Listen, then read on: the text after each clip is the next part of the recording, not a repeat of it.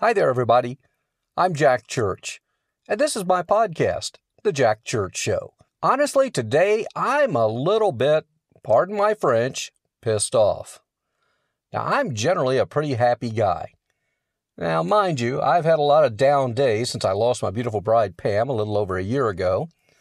But I try and keep a good, positive outlook on life. Because let's face it, making a choice between being happy and being sad, I'll take happy 10 times over. But there's also those times when you're allowed to be sad, and you need to be sad, and you need to grieve. But as we've often talked about, we want to keep moving forward as well.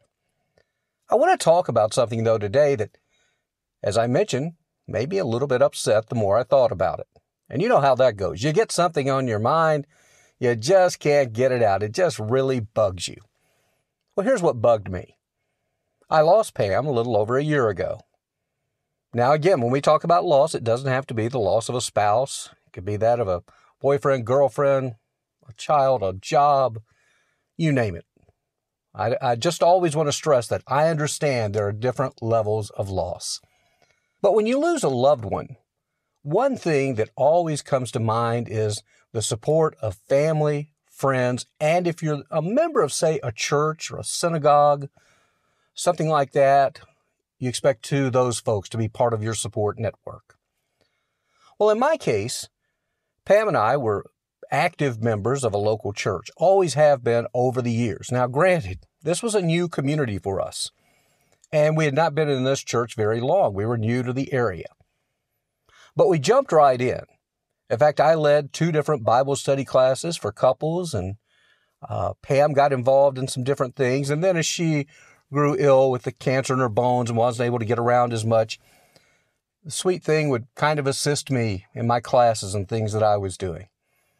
We even volunteered to help out in kids' church when Pam could barely walk.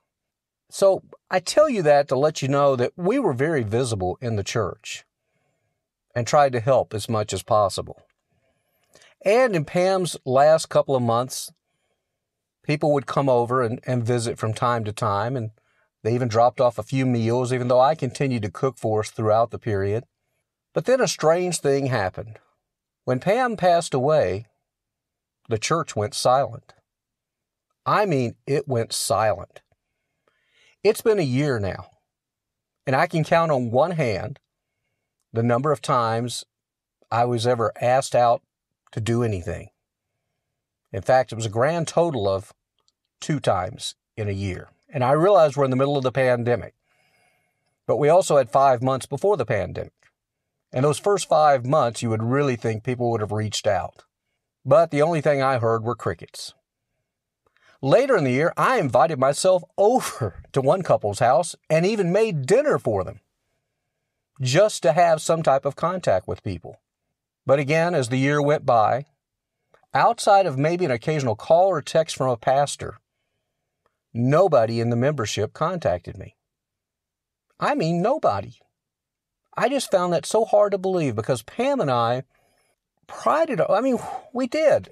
Maybe it was a sense of pride. You're not supposed to be prideful, but we always wanted to help others. And Pam, I got to tell you, she was the master of helping others. If there was a need, she did it. And I think I took after her. I took her lead, and I always tried to as well. And the months that followed after her passing, I would have somebody call me from a committee or whatever, wanting to know if I could do this or that for the church, some type of work project. And the first few times, I said, okay. And I did it. Well, then there came along a project where we were to reach out to members in need on a weekly or bi-weekly call basis. And I thought, wow, nobody ever calls me. Why was I never put on one of these lists? Now, again, I'm not having a pity party, but I will tell you, it would have been nice to hear from somebody every now and then. Oh, did I mention too, I even asked to join one Bible study group because I just didn't feel up to leading a class anymore, but I still wanted to be part of a group. So I asked to join one particular group that was near my home. And can you believe they told me, they said, oh, gee, we'd love to have you, but we're all full up. Maybe next fall. Really? One more person was going to put you over the limit. It was such a strange thing how everyone just seemed to abandon me. I don't know, maybe they just overlooked it. Maybe they think men don't need support. Women do. Now, here's the other incredible thing. We have a grief support group, but of course it meets in the afternoon because the majority of widows and widowers are older and retired. Well, I still work for a living. I can't go to a 3:30 or 5 o'clock grief support meeting. Well, the leader of that group, who visited Pam in her final weeks, would you believe I never heard a single word from the person that heads up our grief support network? Not a single word, just more crickets. Well, let's fast forward. We've now just passed the 1-year mark, and we're in the middle of the pandemic. So church is online, or you can go in person. And I've gone in person a couple of times. You have to wear a mask and be socially distanced and all that good stuff. So this past Sunday, I go to church. Again, it's been over a year now. I'm leaving the church, walking away. Nobody really says a word to me. I'm walking alone. And then the person who heads up our grief support network hollers from across the parking lot, "Hey, how you doing? I know it's got to be tough." Really? Over a year and you're just now saying something? And that's the best you got? Again, I know these are good people. They are. Forgive me for calling them out. They're good-meaning people. But they just forgot one of the members. They really did. Well, and then today, guess what happens? I get a phone call from the call group checking on various members. They left me a voicemail and said they just wanted to make sure I was doing okay. Now, here's the point to all this. It's been over a year. There was literally no contact from the church during that first year. Not significant contact, not meaningful contact. And in those first few months, that's when I really could have used the support.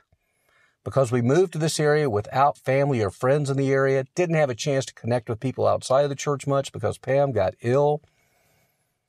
So the opportunity was missed if they wanted to support me in those first few months. Now, over a year later, well, I don't know how I've done it, but I've managed to keep going and moving forward without the support of the church. And honestly now, that's why I said I'm a little pissed off thinking about it. But I want to take the lead from my lovely bride, Pam. And I'm not going to pin up anger over this or resentment because that would be wrong. So what did all this do for me? It reinforced my belief that when people are in need, I want to be one of those people that's there. I want to reach out. I want to offer support. That's why I started this podcast. That's why I have a YouTube channel. I want to reach out beyond even my local community and try and have an impact and influence others in a positive way, in an uplifting way. And that's what I want you to do as well. Maybe you've been abandoned by your church, maybe even friends to some extent. Thank goodness all of our friends, most of them are in other parts of the country, but they've been great through all this. They stay in touch. Those are true friends. My kids stay in touch. No problems there. But what I ask you is keep a positive outlook, even if you don't feel you're getting the support from your church or other people that you think. Find ways that you can give back away from those groups maybe. Maybe find a different organization to get involved with. I did here. I found different people that I could help who I didn't know, had no connection with, and they were incredibly thankful for what I was able to provide. And of course, that feeling of helping others is something that recharges the soul. And I'm glad I'm able to do that now.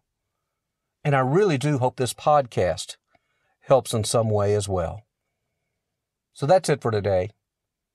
I'm not pissed off anymore. I'm going to have a good, positive outlook. And again, I forgive all those people in the church who forgot me. It's okay. Because what it taught me is I'm not going to forget people, though. I never, ever will. So they taught me a great lesson, didn't they? Hey, if you've got questions or comments or something you'd like for us to talk about, I'd like to encourage you to drop me an email. It's at thejackchurchshow@yahoo.com. That's thejackchurchshow@yahoo.com.